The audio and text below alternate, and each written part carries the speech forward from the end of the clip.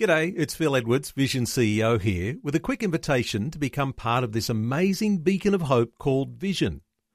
Together we can put our love into action to help people of all kinds build or rebuild their lives on the truth of God. Please consider the part you can play during our upcoming Visionathon appeal, remembering that it's your support that makes Vision possible, including this podcast. Want to win in life's challenges? To know the will of God and have more passion for Him? Practical help right now with Tak Bhana and Running with Fire. Thank you so much for joining with me today. Please do send us feedback if there's something you appreciated or valued. Hey, we'd just love to hear from you. It just gives us some idea of what's resonating with those who are tuning in to this daily program.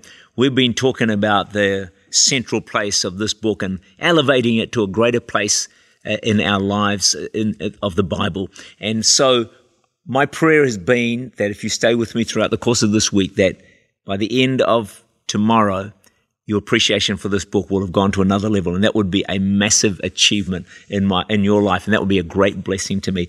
We've been looking at some good reasons why to read the Bible, and we said sure that one reason was to know God, to really come into a deeper, more intimate relationship with Himself. Secondly, you grow as a Christian, which I think we all want to do. And then we saw that it was the biblical key to true success, real success in your life, comes from knowing God's Word. It says in Joshua 1 and verse 7, "Be careful to obey all the law my servant Moses gave you. Do not turn from it to the right or the left, that you may be successful wherever you go." Hey, want to be successful wherever you go? Bingo. In the Bible. Get into the Bible. The promise of God's Word. You can pick that up also in Psalm chapter 1, verse 2 to 3.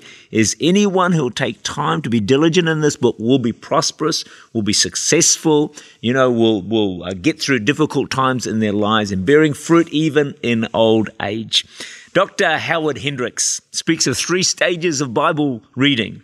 He says there's the castor oil stage. You know what that's like? We read it because we know it's good for us. You need some castor oil to clean the system out. Then there's a cereal stage. He says it's dry and uninteresting, but we know it's nourishing. Well, I want to leave that at that point. It's a good point, but hey, can I let you in on a secret? I've come up with some cereals that are really tasty and really enjoyable. But hey, if yours is a bit dry, and this is the stage 2 of Bible reading, uninteresting, but it's nourishing and it's something important to do. But then there's a 3rd stage. Oh, I love this stage. Peaches and cream. How much do you like peaches and cream? Oh man, get that peaches in that bowl, put on a bit of cream. Before you know it, there's another bit of cream going on, isn't there? There's something about cream that is very, very tasty. Hey, if you can get to the place where reading the Bible is like peaches and cream, then you really know you're starting to feast on God's Word. And that's when it really begins to bring a transformation in our lives. Where are you at? Castor oil? It's good for you. Hey, cereal stage. It's dry and uninteresting, but hey, it's nourishing. You got to do it. Or are you at the peaches and cream stage? Look, if I knew how to do it, I'd add a 4th stage, the chicken curry stage, when you're eating the food of heaven that just can lift you to another level and, of course, set you on fire. All right, let's look at another reason of why you should read the Bible. And that's to be fully equipped and able to handle every challenge in life.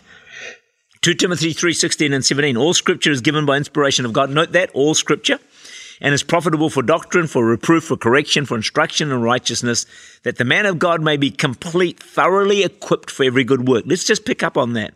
The phrase fully equipped shows us what God's Word can do for us if we give high priority to the Bible in our lives. You're going to see there's no replacement for God's Word in what it can do for you. See, the Greek here word means to completely deck out or fully supply. It's used to depict a ship that had previously been ill-equipped for traveling, but the owner had decked it out with new equipment, and now the ship was fully equipped to travel anywhere in the world.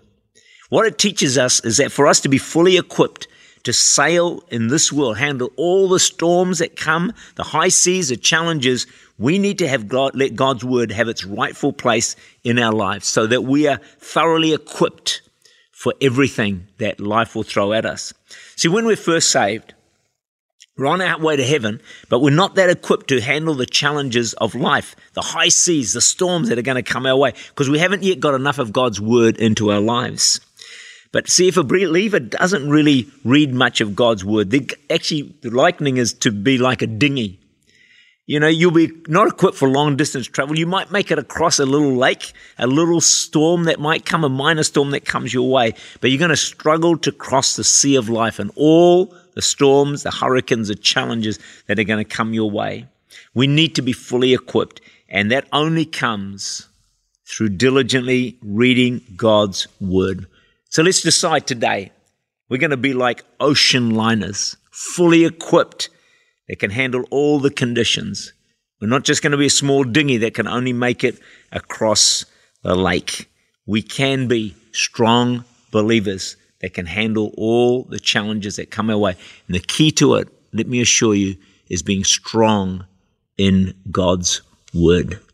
Thank you for joining me today. And we're going to wrap this up all tomorrow with my final devotion on the power of God's word and the impact it can have in your life. God bless you. Tak Bhana is the Senior Pastor of Church Unlimited in Auckland, New Zealand. For more information, to make contact or to listen again, look for Running with Fire at our website vision.org.au.